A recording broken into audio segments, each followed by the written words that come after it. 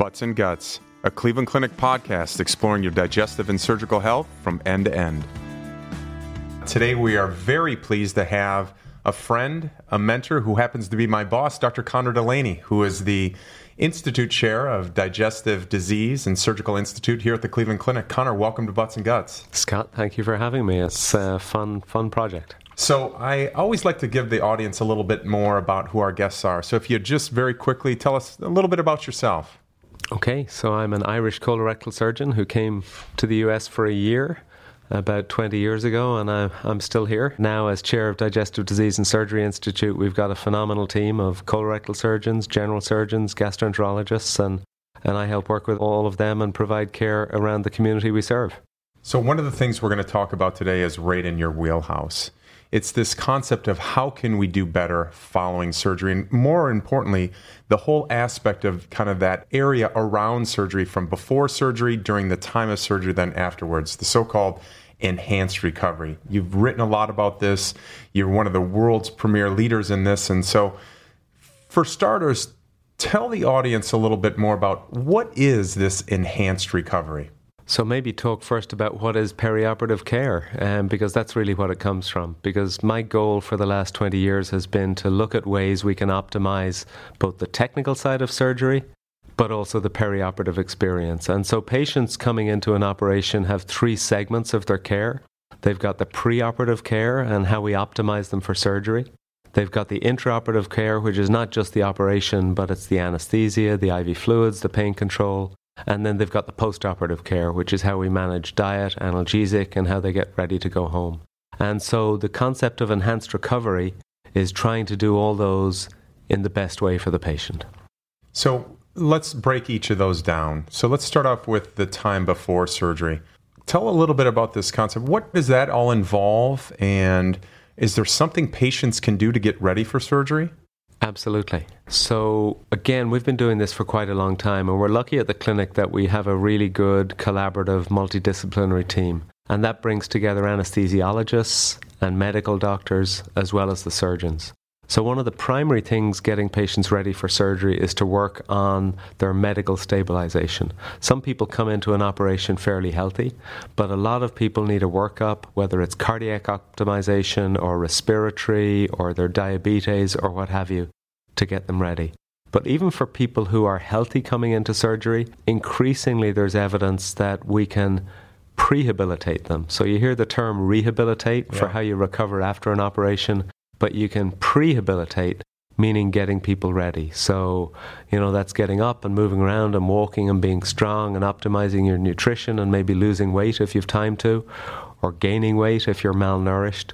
But all of these things brought together are the preoperative side of enhanced recovery. Let's talk a little bit more about that. So I may run into a situation where a patient may say, that's all well and good, but boy, I'm stressed about surgery, and that's not the best time for me to try to quit smoking. Or I would love to get up and walk, but my knees are so bad because my weight is so kind of up and elevated like it didn't used to be. And so I'm kind of in this catch-22 where I don't have the ability to do the things that I want to do. What do you say to those patients? What are the things that they can do to put themselves in the best possible position prior to going into an operation? Well, so it's all about communication, right? And sometimes you can't do something. So somebody comes in with appendicitis or a perforated colon, and they're an emergency case, and we just have to bring them in and do the best care that we can do. But there are people who have a little bit longer of a run-in before surgery, and we can work with them around smoking programs. We can work with them around weight loss and optimized nutrition.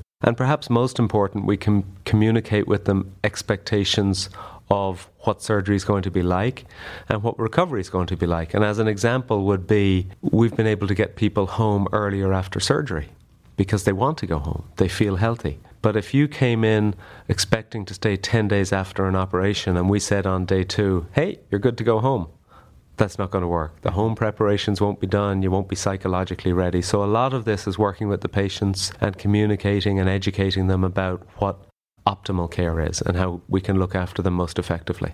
So you're a colorectal surgeon, I'm a colorectal surgeon, but is this something that's just specific to colorectal surgery? No, so this started with colorectal surgery. So there is a surgeon in Denmark called Henrik Kælet, And then we were the first program in the US to do it, and we started in early 2000, so we've been doing this for 18 years now. So the first 5 to 10 years were pretty much just colorectal surgery, but now we're seeing those same benefits throughout general surgery, gynecology, urology, and so at the clinic we've actually implemented it across all service lines and all of our hospitals, all of our regional hospitals in Florida, and even in Abu Dhabi we're doing this. And the reason we're doing it is that over the 2 decades since we started doing it, the evidence base has matured, and it's very clear that not only are we helping people recover more quickly, but we reduce their complications after surgery. And that's the biggest thing, obviously, providing better quality care to our patients.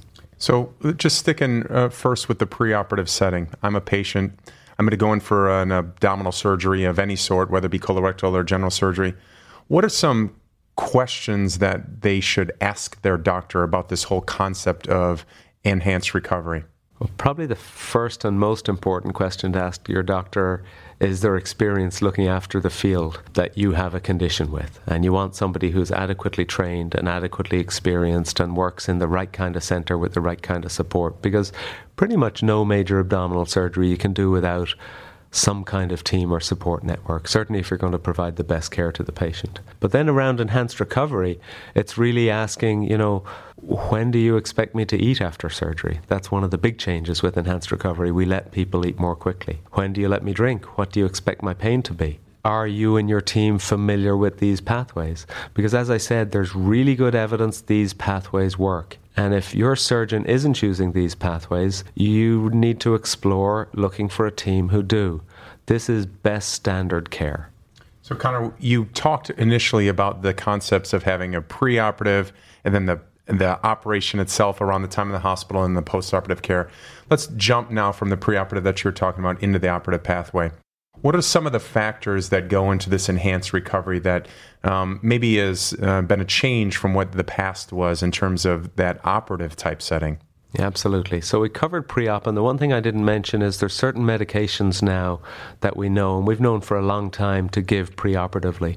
Oral antibiotics with a bowel prep that reduces the chance of getting a wound infection. Certain analgesics the night before surgery. Certain things to modify how much pain you have the night before surgery. And then when you get to the operating room, it's having the team aware of the right medicines to give you.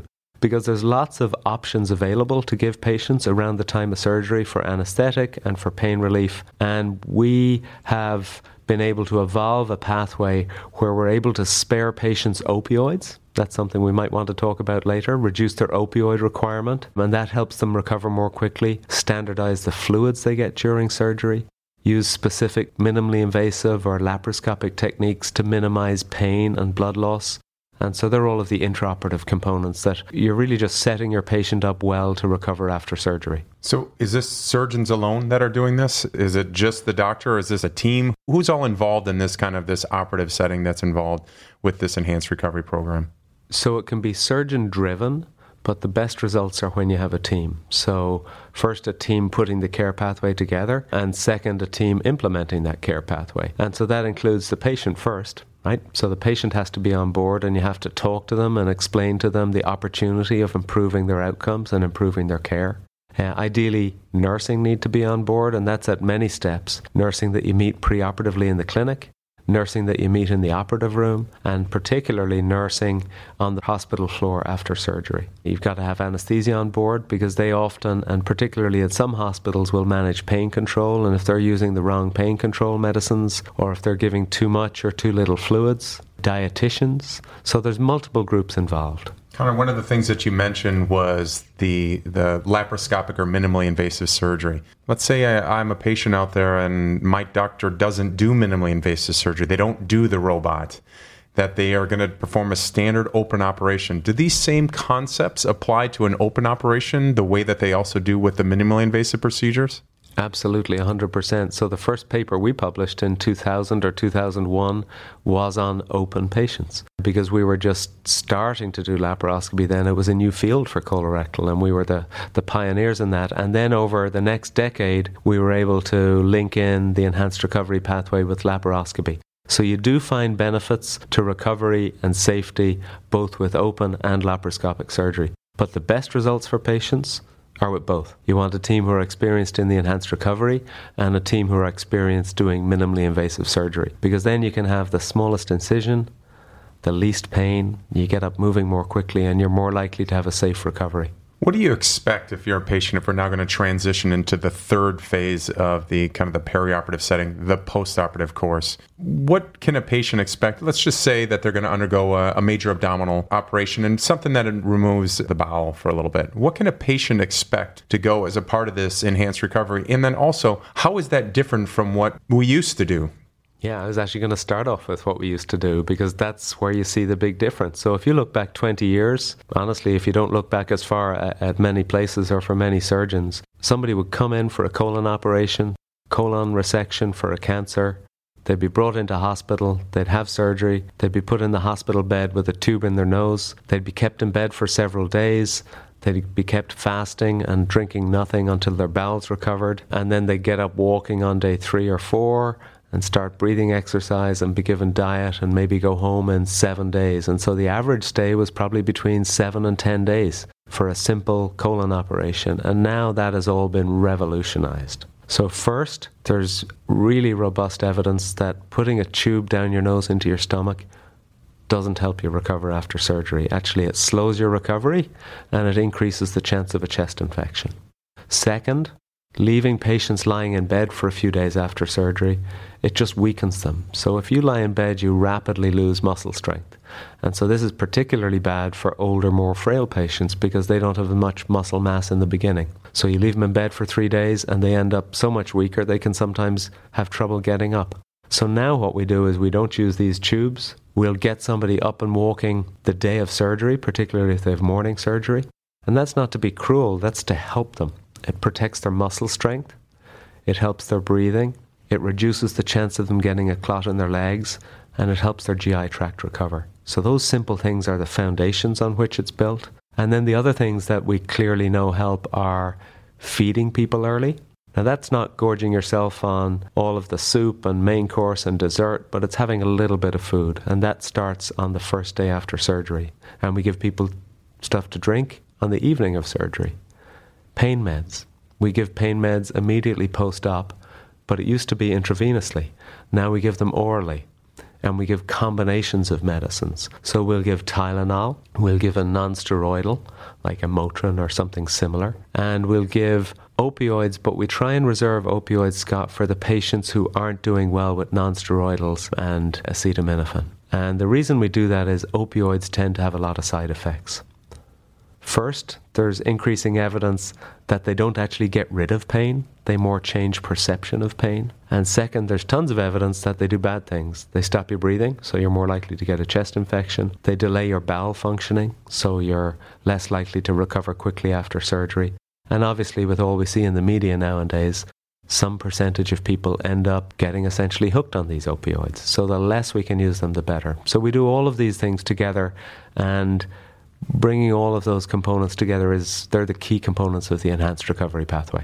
So I want to focus on that last thing that we talked about, the opioids and pain medication. A lot of people are scared of surgery. They're scared, especially with an abdominal operation, or even with with a chest operation, that they're going to have a large amount of pain that's going to limit the things they do, limit them getting out of bed, and really delay their recovery. So you had mentioned a couple of things about trying to limit opioids, but let's say I'm a patient that takes a chronic back pain, and I'm on chronic narcotics. Is there something or some pathway that we can have involved that can, still make sure that we cover a patient's pain adequately enough, but kind of reduce the side effects of these narcotics? 100%. So there's a couple of really exciting things going on, some that we've been doing for a long, long time. First is we have a specific pain control team. And so for patients with chronic pain, we can get them involved, and certain patients will get an epidural or something else. Over the last 4 or 5 years, we've researched and developed a way of giving a laparoscopic, and now we use it for open surgery, nerve block during the operation, using a local anesthetic given into the abdominal wall. That helps. And then we actually now have psychologists and a support team who help the patients. And a lot of it as well is around education. And you teach and manage and mentor and coach the patients. You can do music therapy and other things and distract them, and they realize that they need fewer opioids. And then we try and structure it going home that we give them the appropriate amount, and we don't give them more than they need. We give them more if they need it. So the message isn't that, hey, there's no opioids and you're going to have terrible pain. It's quite the opposite. It's that we have evolved in the way we manage pain so we can manage it much better, and opioids are less frequently required, or at least required in a smaller amount. So in the last few minutes we got here, I want to touch base on a couple of things that I know there's a lot of misconception out there on. You talked briefly about the NG tube, that tube that goes down the nose and pumps out the stomach. Are you saying by this enhanced recovery that that's never needed, that's not needed at all?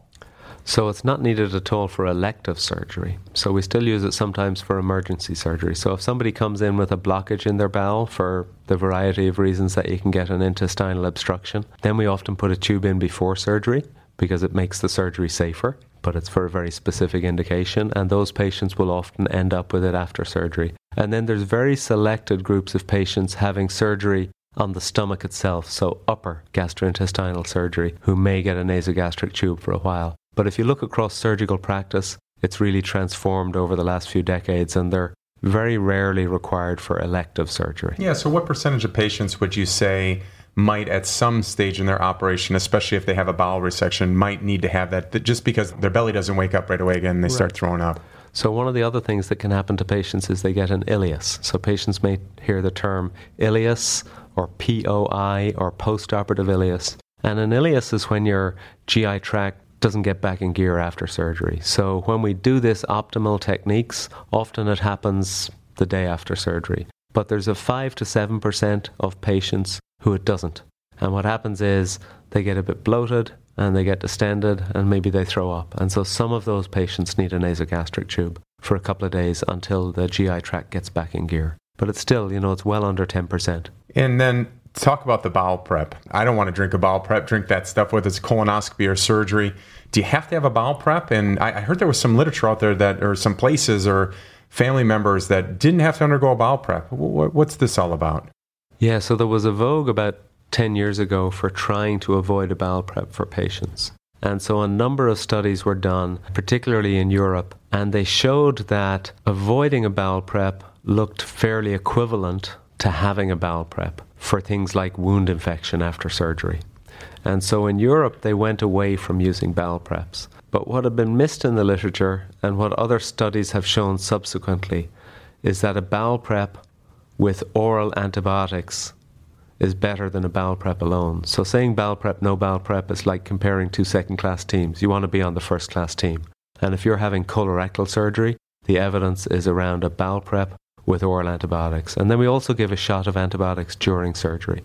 That changes a little bit for upper GI surgery and liver surgery where you don't necessarily need a bowel prep. And then the bowel prep you have, there's a couple of different types. Pills are gone out as a bowel prep, pills alone, because they can damage your kidneys. So there are low volume and high volume preps. Believe it or not, the higher volume preps are generally a little bit safer. So it's worth putting up with the inconvenience, because at the end of the day, if you're a little nauseated or full drinking a drink before a life-defining surgery, it's better to put up with that once off and be right for the rest of your life. And then can you talk about what patients can expect once they go home? Is there something that they can do to continue this enhanced care recovery when they're out of the hospital and they're at home? Yeah, absolutely. So again, just like the preoperative information is the postoperative information. So first, patients can recover so quickly that we have a lot of patients asking to go home the day after surgery. So they have a bowel resection, they're eating and drinking the next day, they're taking Tylenol only for pain, and they're walking around and they say, hey, can I go home? And we go, sure, absolutely, you're doing fine. And we have lots of evidence showing that that is completely safe. And when they go home, it's the same things. You walk around, you eat and drink a little bit without overeating or overdrinking. You're given pain meds, including opioids if you need them for breakthrough pain. You're given information about what to do if you get a fever or if you were to throw up or if something else changes. And so it's important to have a contact number for your physician that you can contact them. But generally, that's the information that we give patients after surgery. I had one patient tell me once, they said, listen, this whole fast track stuff you're trying to do, that's my fast track. You're pushing me out the door. Is enhanced recovery Is that something that leads to higher rates of them going home early, but do they come back much more often and get readmitted to the hospital much more often? So that's a great question, and I have a brief story I'll tell you about that. I have a friend in Ireland who was telling a patient about, how well they can do with laparoscopic surgery, with enhanced recovery and fast-track care, that they go home the next day and they could be back at work in a week, or if they had open surgery, they might be in hospital for a week and they wouldn't go back to work for 4 weeks. And they went, "Can I have the open surgery without enhanced recovery, please?" But no, we've tons of evidence. It's really safe. So you're healthy faster. Your complication rates are lower. In fact, the complications for the patients who go home early are less than the patients who stay. And for us now, that's because we're defining the right patients to keep in for longer, because some patients need to stay in for longer. But when we look at the patients who go home in the first couple of days after surgery, if you look overall at a colorectal population, about 10% of patients, maybe 12, will come in after surgery. If we look at the people who go home in the first day or two, it's less than 2%. So going home early is a marker of success. We pick the right patients, we define by protocol the right time for them to get home early, and we have tons of evidence now showing that it's safe, they have better recovery, fewer complications. That's just the right way to provide care. We hear the term high reliability medicine. This is high reliability medicine. So we're going to finish up with our quick hitters, and this is a chance to get the audience to know you a little bit better. Favorite sport? Soccer. What's your favorite meal? Fish. Like it. What's the last book you read? Last book I read is probably sadly a surgical textbook. And then what's one of your favorite things you like about Cleveland? Oh, Cleveland's been a fantastic city. We came here for a year and we're still here. Great quality of life, fantastic people, great for our family, and probably topmost is the fantastic healthcare that we have here at the clinic. And if you would, I'm going to ask you to sum up enhanced recovery in 10 words or less. Optimal, evidence-based, reliable medicine for patients. Awesome. Well, thank you so much, Conor, for joining us here on Butts and Guts. It's a great pleasure, Scott.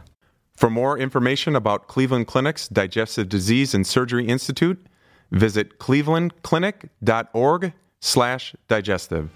That wraps things up here at Cleveland Clinic. Until next time, thanks for listening to Butts and Guts.